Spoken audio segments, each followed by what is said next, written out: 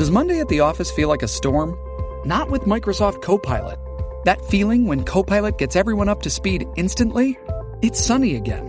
When Copilot simplifies complex data so your teams can act, that sun's shining on a beach.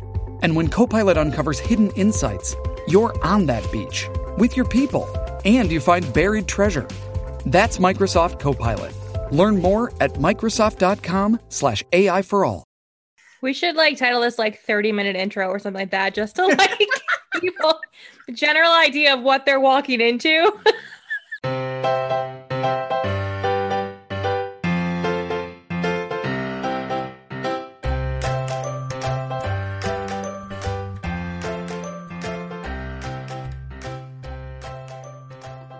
Hi, everyone, and welcome to episode 515 of the Professional Book Nerds podcast presented by Overdrive. This is Jill. Hello, Adam. How's it going?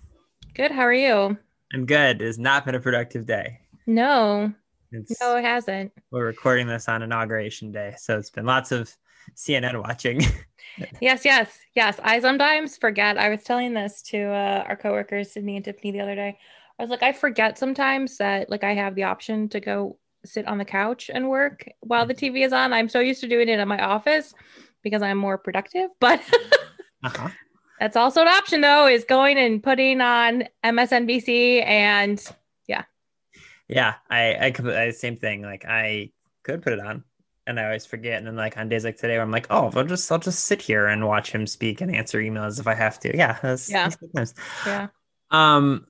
Because of all of the things happening in the world, we asked you, the lovely listeners, over the past week or so to send us potential questions that you had for us. There are some, I will read some of these fantastic emails and stuff that we got throughout as we go.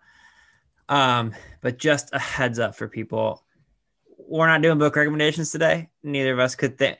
We were both off. I mean, they might come up in conversation. Who knows? But they'll be organic. We were both off Monday. Jill was off Tuesday for some house things. Today's Inauguration Day that we're recording this. You're going to hear it on Thursday. So we're going to answer some of your questions because a lot of you are interested in our pets and the drinks that we enjoy and lots of other unrelated book things. It was very sweet because a number of people reached out and were like, I actually like when you talk for a long time not about books. So if you are explicitly listening to this podcast only for book recommendations and not for our lovely personalities, that's okay. We'll catch you next week. We should title this 30-minute intro or something like that, just to people the general idea of what they're walking into. Oh my God, that's so 30-minute intro and no book recommendations. That's probably what this is going to be. Maybe, you know what? Maybe I'll just put this all together and then I'll just do the intro music at the very end. There you go. That's actually not a terrible idea. That's so funny. Okay, so I compiled a whole bunch of questions that we got from people, and we're just going to kind of go through these. There's a few. I'm going to point out some lovely messages we got from people that I think are going to be future episodes, just so that you don't think your messages have gone unnoticed. So let me go through those real quick and then we'll get to the actual questions. So Roxanne wrote in, who's just lovely, and we have both interacted with many, many times on social media and via email. And what Roxanne had to say was, as I'm gonna pull this up, zoom over, you both seem to have a really healthy and fun relationship with food and enjoy cooking. So I was wondering if you made any meals, snacks, or drinks that were inspired by books that you read, or book food cocktail pairings. That would be really fun to hear from a whole episode. I think we're going to talk about the maybe snacks that we have while reading thing today, but I really love the idea of food or cocktail and book pairings. And as I think I slacked or told Jill, she doesn't know this yet. She's probably going to hear it in real time. We're just going to make Mallory maybe do that one with us. Oh, yeah, that's right. Yeah. So if you're right. Mallory, we could just do a whole cookbook episode. We've never done that before, but true. And that would go along with one of the requests that we got, which somebody asked if we can make sure that we're doing different Professional Book Nerds Reading Challenge task episodes. That's one of our tasks, and we will do that. So that was really lovely. Also, Roxanne said, thank you too for all the positivity books, suggestions, and laughs, especially this past year. You're appreciated more than you know. That was very sweet. We got another message with the name I think I may have removed. Good job by me. Hi, Adam and Joe. I just started listening to your podcast a few months ago and love it. Listening has helped me get through the pandemic, so thank you. Along those lines, I love apocalyptic and post-apocalyptic books, but disclaimer, only ones with some hope at the end. My favorite is Station 11 by Emily St. John Mandel. I read somewhere books like these have been called hope punk. Have you ever talked about hope punk books on your podcast? I'm curious if you consider it a genre. I definitely consider it a genre, and that may end up being an episode because I really like that idea. Yeah, I've never really had heard of hope punk as a genre, but yeah, I'm sure we can find stuff to talk about with that. Yeah, but that definitely was one I feel like will take some research because I don't want to just I don't want to tell you to read an apocalyptic book and be like, pretty sure there's a happy ending at the end, and then there's not. I would hate to crush spirits. That would be sad. I mean, if I recommend a apocalyptic book for you, there's probably not a happy ending, just as like a general rule. So I'll have to do some research for this one. Yeah, probably more likely to get a happy ending from the apocalyptic book that I recommend as opposed to what I recommend. Somebody said, can you guys offer starter packs of your respective wheelhouses? For Adam, for example, maybe some badass lady pirate books, and for Jill, a couple murder mysteries in schools, etc.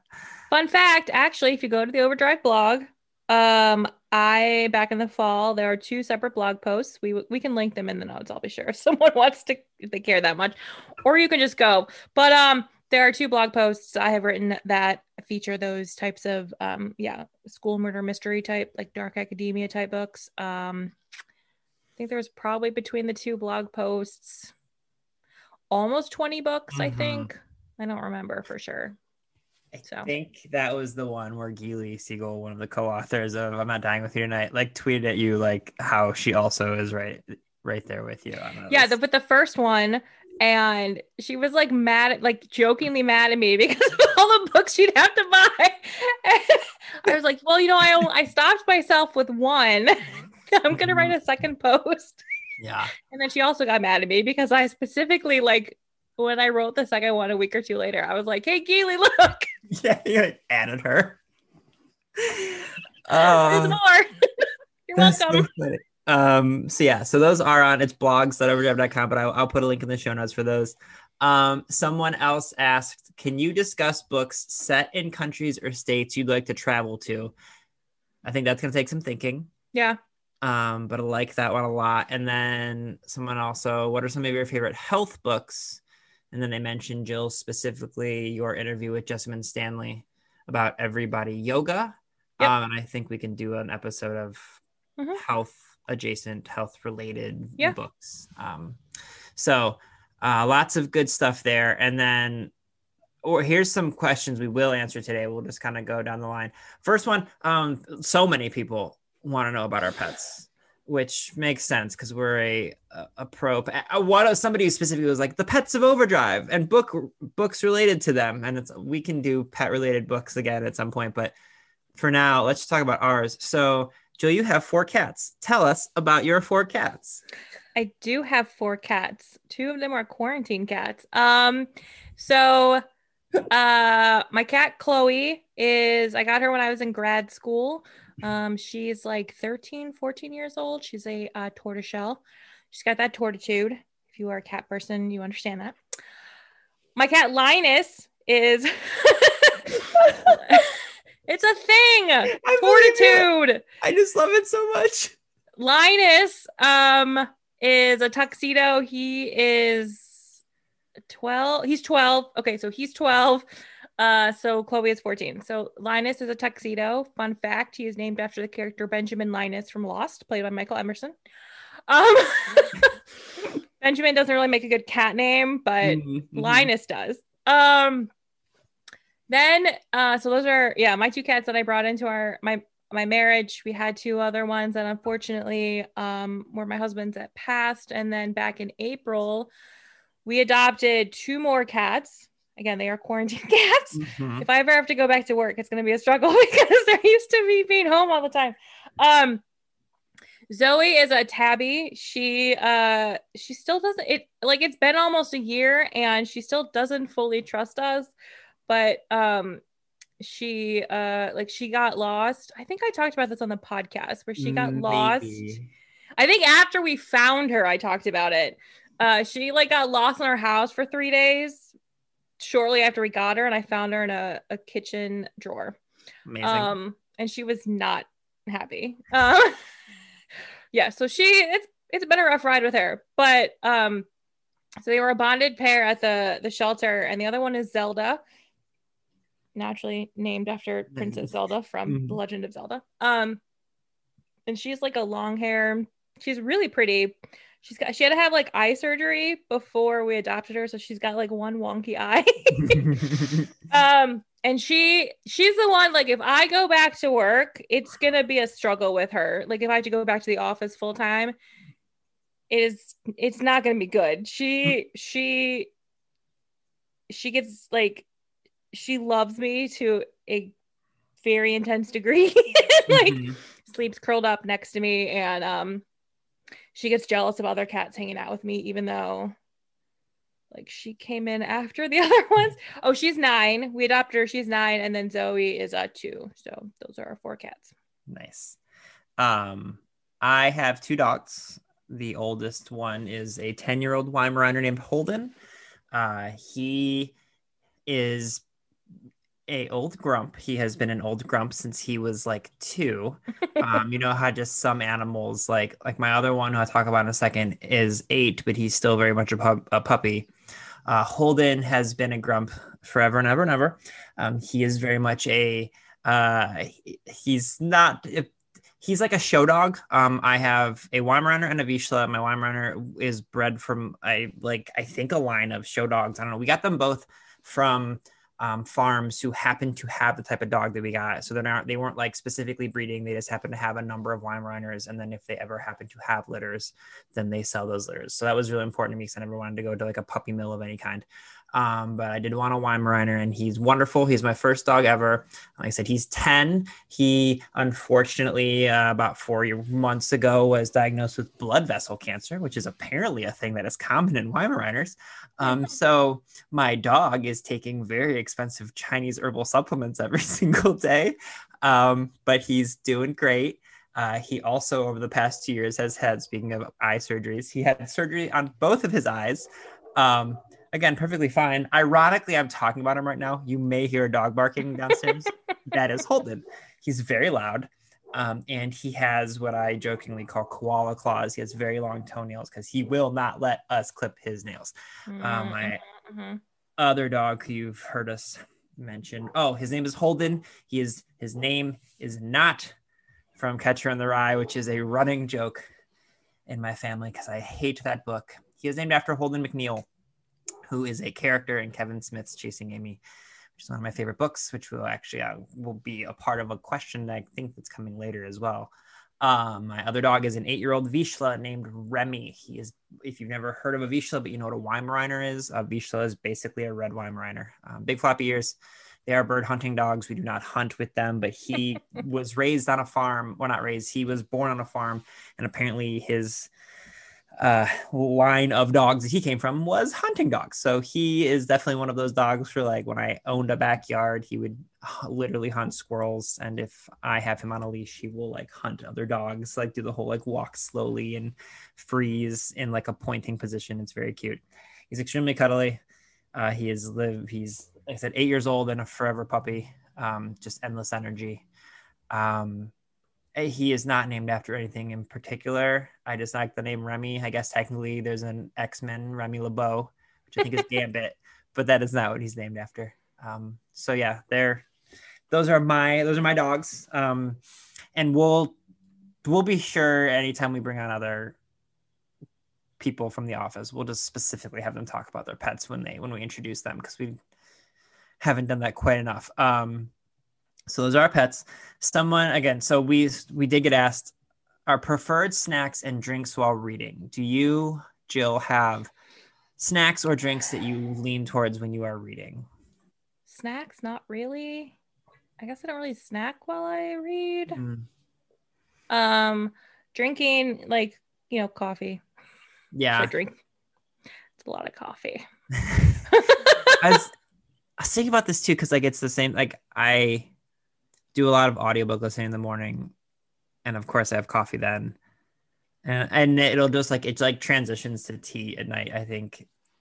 But there's no real specific snacks. I know the Reading Glasses gals have like a whole thread and multiple episodes, and I think they have one of their Slack channels is all about snacks, and like that is something. Yeah, I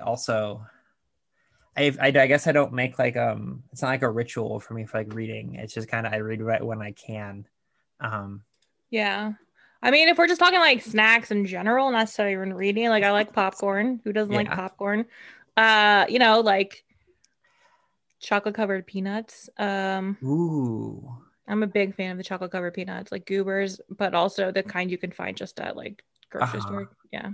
I'm a huge pretzel person.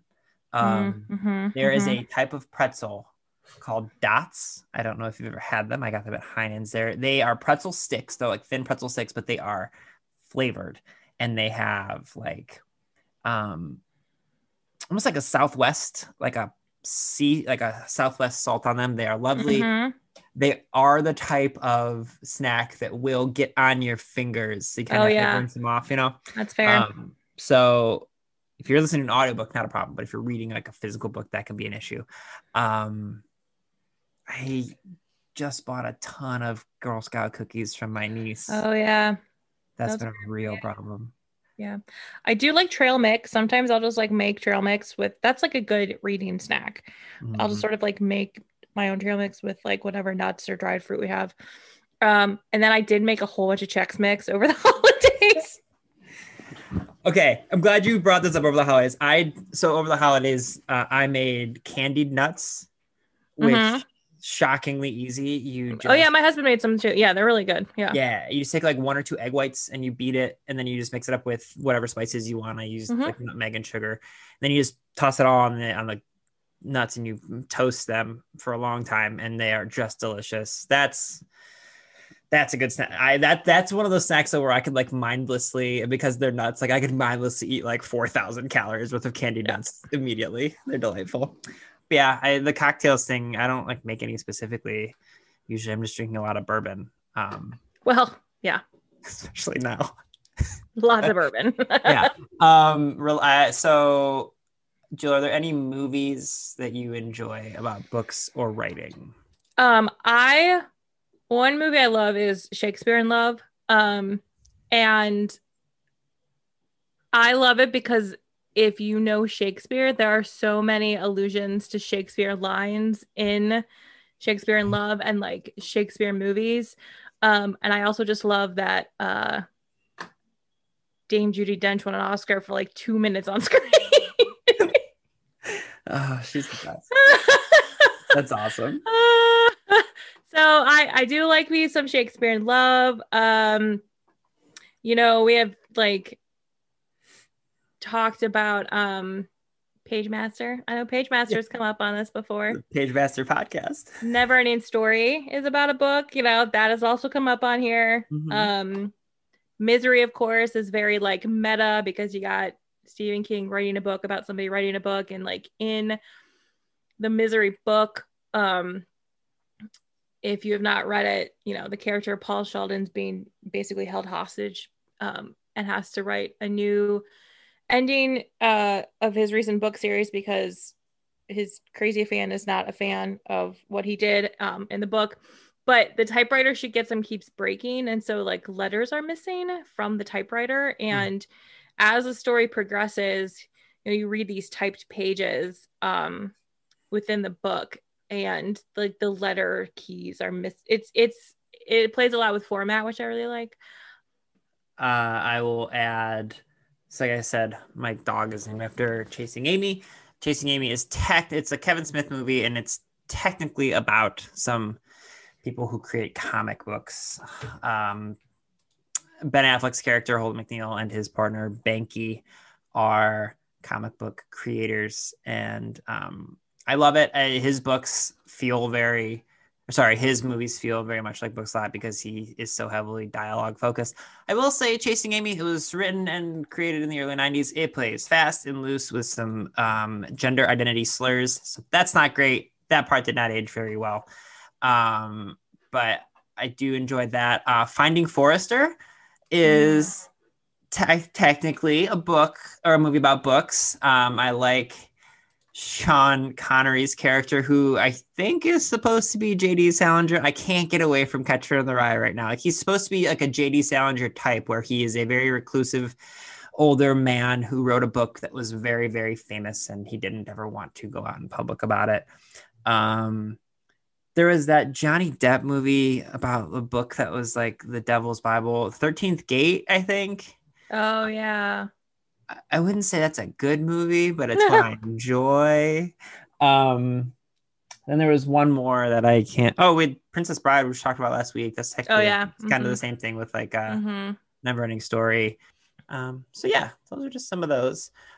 Somebody else asked, what styles of books / formats do you enjoy? They specifically mentioned your Daisy Jones oral history enjoyment. Are there other styles other than oral histories? I know you are currently enjoying an oral history, I think. Or did you finish that book? I've not finished it yet. Yeah, I mentioned it a couple weeks ago. I'm gonna have to look it up now because I cannot remember the exact title. The Final Revival of Opal and Nev is another oral history about musicians from the 1970s. So sort of like Daisy Jones. Yeah, I love me oral histories in like any, not just books. The Ringer does a lot of oral histories. Right before we started recording this, I was reading a Donnie Darko oral history up on the Ringer right now. Oh man, I just love oral histories. I don't know if there's any other sort of formats. I like reading plays. It's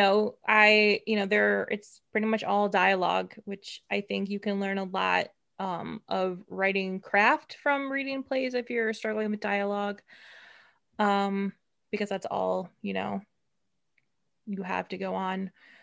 Epistolaries are always fun, the letter writing type stuff. Yeah, I will say, when I'm reading a book in the moment, if it is one that jumps between timelines from chapter to chapter, in the moment, I'm usually annoyed because I'm like, just give me one timeline. But what I always end up realizing at the end of the book is I actually like it when you see how they tie everything together, and really just kind of trust the reader. There was somebody, I think it was Catherine Locke on Twitter, who is a past guest of the podcast. They discussed The Starless Sea by Erin Morgenstern, which is one of my favorite books. And what they said about that book was they enjoyed it because Erin trusted her readers. The first maybe 100 pages of The Starless Sea jumps seemingly to unrelated entirely stories, and you don't know what's going on, but Erin it's like a implicit, like, hey, trust me. This will all make sense. And it does. And so I think I really do find myself loving those types of books where the author knows, like, hey, stay with me. You're going to understand. So books that are maybe intentionally vague at the beginning and then slowly unfold themselves, those I really enjoy.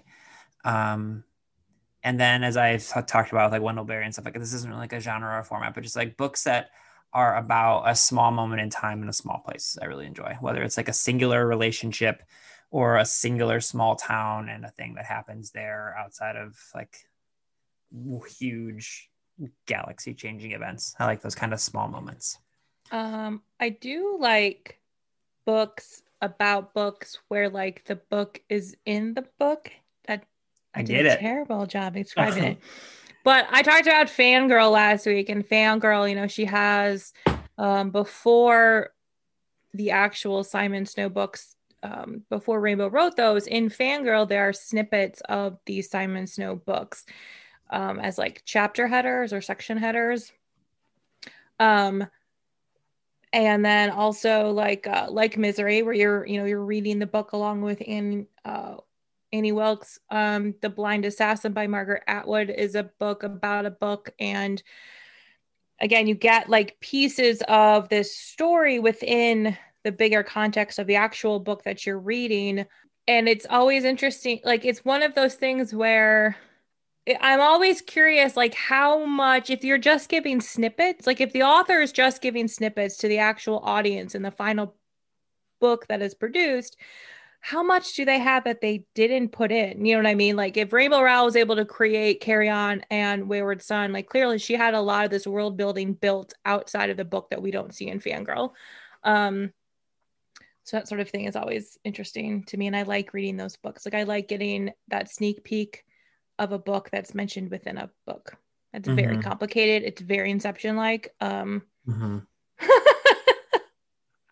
Something else I'm finding that I enjoy is we are obviously very big in Jill and I on discussing diverse authors and diverse topics and diverse books and the importance of approaching those types of stories and reading them and loving them. But the more and more diverse books and stories I read, what I really love is reading books from diverse authors where a specific diverse aspect of them is part of the story, but it's not the entire story, because I think that lets them extend. Like, it just like a good example of this, I'm doing a very bad job of explaining it, so let me just try and use a specific example. I am reading Detransition Baby by Tori Peters. Tori Peters is a trans author, and the book, as you might imagine, features trans characters, and it's all about their relationships and all these things. And the fact that they are transsexual is, of course, important to who they are, but it's not all that they are. And I think that's really important for all stories. I love when the author writes about a thing, and like when a African-American or a Black author writes about a Black person, but it's like, I am Black and that partially defines me, but it is not all of who I am. And I think that helps people understand that, like, I hate when people are just like, read books by Black authors because the characters are Black and that makes them different than you. Like, yes, that's true, but also you can get these stories and realize that you're not always so different and all these different things. Just, I think I'm doing a poor job of describing this, but when an aspect of diversity isn't the only thing that makes you want to read a book, I suppose that's how I would say it. I hope that makes sense. It does. Okay. I would just clarify that you said, I think you meant transgender, not transsexual. Both, actually. And they are both in the book. I apologize. Okay. You are correct. Yes. Thank you. Yes. 100%. We misspeak sometimes, and I think that's okay. Yeah, you're absolutely right. A unrelated book question. Actually, sorry, we'll get to that in a second. The next question is, how do we remember what books we've read? I have a spreadsheet that I get updated every year. I mean, it's like at this stage, it's like a work, like I don't know what they call them when it's like not just a single sheet, like it's like a workbook of spreadsheets basically, where each tab is a different year. And I just write down what I have read. I used to try and like keep track of what date I finished reading the book. Then it got depressing where I'm like, I haven't finished a book in 4 months. So I don't even pay attention to that anymore. I just list the books and the author, when it came out, the number of pages, although pages, like I mostly read on ebooks. And so I think I usually will just go to Amazon and look up what the listed page number is, because it's an ebook. It changes depending, you know what I mean? Yeah, in the past have used Goodreads. This year I'm using the Storygraph, which is similar, but just kind of like less in your face. I mean, I do definitely have moments where like I'll look at a book and I'll stare at it for a second and be like, I think I read that. I usually have a pretty decent memory of it, but what I did I realized I did a presentation this week for a library about like books that I enjoyed over 2020. And I remember, I noticed that while I have a really good memory for remembering what a book is about, I have horrible memory about characters' names. So I was like, so there's two sisters in this, and well, one of them is a cop, and the other one is, and like I would spend 3 minutes talking about a book, and I would never say a name of a character because I have that problem too. It always would crack me up when we were in the office and we would have any of our like content specialists come in and they would bring notes. And I'm like, "Oh, you have Mhm. notes to read from. That's how you remember all of that stuff." And I'm just like, "It's fine. It's fine. Right. I don't need notes. I Mhm. don't need to remember character names. It'll come to me. It never comes to me." I'm horrendous with names. I would have to think about the names of the characters in the book I'm reading right now, the Steed Transition Baby. It's Reese and Ames are the two main ones. Couldn't tell you anyone outside of those two unless I'm reading the book itself. So, Mm-hmm. Mm-hmm. um, but yeah, I wish there was a more fun answer other than like Jill's spreadsheet and me using, like I said, the story graph. But I mean, we do. I put them on. I do also put them on Instagram on my personal one. mhm. Um, so other people know what I'm reading. I will say a nice thing if you use Libby is there is like your is it your reader journey, or like You it think basically so? will show you. I'm actually just going to pull up in real time. You can tag books that you've read. That's a fun way to remind yourself what you have read. But if you are on your shelf and you scroll down, there's actually like a recent returns that will show you all the titles you've borrowed. You can see all those. So that's nice. So that's another way to do it too. Okay, one of the last questions we got here. What are our interests outside of reading? Jill, what are your interests outside of reading? Well, if you've listened to this podcast enough, you probably know I read tarot cards. That's not reading like book reading, so I'm going to include Yeah, you're reading. It's a good. You're different kind of reading. Um, yeah, I read tarot cards. I've been reading for like a year and a half now. And so I do my daily card pulls, and I have a journal, and I'm mentally in my mind, I have a notebook where I'm doing like a Mad Men themed tarot card deck. Not that it'll actually go anywhere, but for my sake, it's helpful. We both write, obviously. I You watch. can promote your actual books, Jill. Okay, so this is the part where I'm terrible at. You're so bad at this. You're so bad at promoting I'm yourself. so bad at promoting myself. So I have published 2 memoirs. Running with a Police Escort is my first one. It is about being a slow runner in the back of a pack at races. That came out in 2015. No, 2017. Reading Behind Bars is my memoir about being a prison librarian. That came out in 2019, which seems like forever ago. And I am currently, I just turned in updated draft to my agent of my romance novel. Do you have a ballpark date for when your romance novel is going to come out yet? No, because she still has to like submit it to publishers. We're still in that like mm-hmm. editing before it goes on submission stage of things. Gotcha.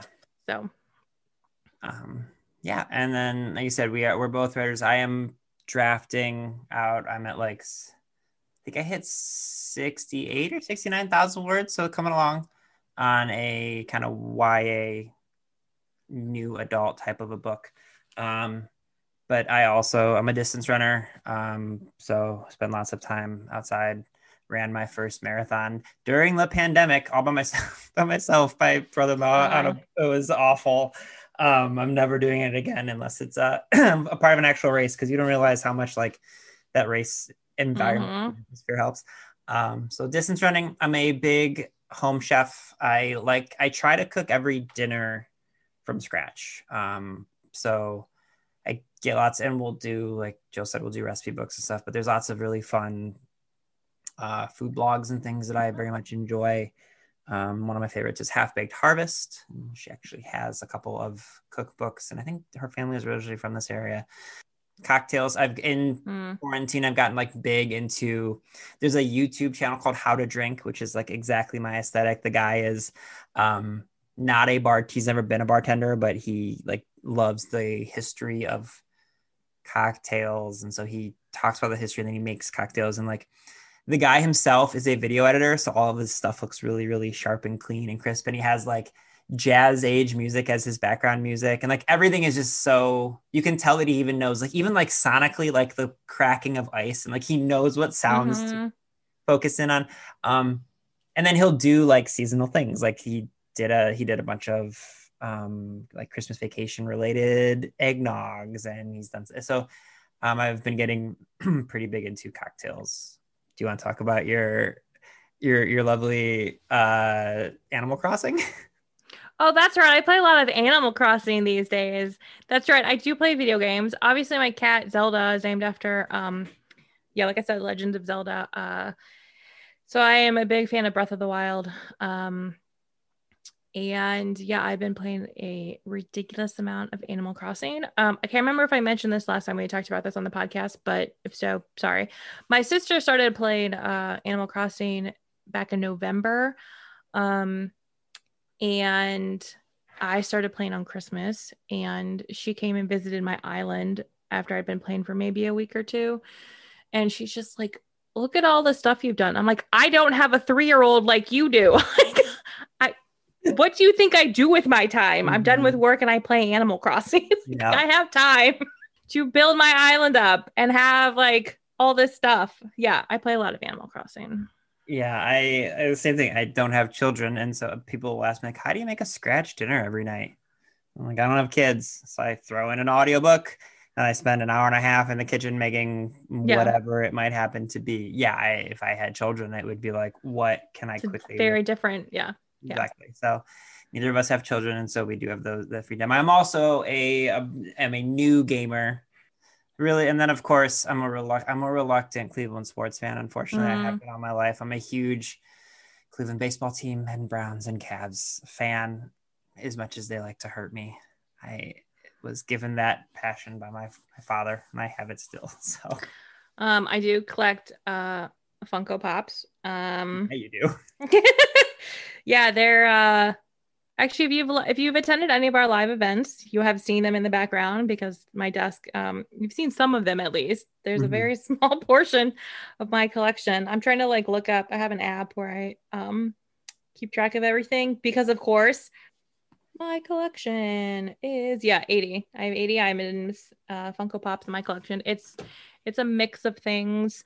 There's a lot of Baby Yodas. A lot of Baby Yodas. I can. My husband like bought me. Right now. Yeah, my husband bought me all the Baby Yodas that are currently available. So I have like a stuff like a Star Wars shelf. I have Doctor Who. I have all the Mad Men ones. In case you've not picked up on it, I really like Mad Men. Speaking of drinking, like I bought the complete set of Mad Men on DVD because it's like it was on Netflix for like a decade. Streaming, and then the contract was up along with a lot of other shows, right, like The Office, and so they moved. And I'm like, these things could all like stop streaming at any time and I would not be able to watch Mad Men. And I have a couple seasons on, like, I purchased through Amazon Prime TV stuff, but I'm like, again, that's sort of just like a license, like they could also go away at any time. So I ended up buying the full DVD set finally, and I forgot it came with like glass tumblers. Like I bought the fancy version.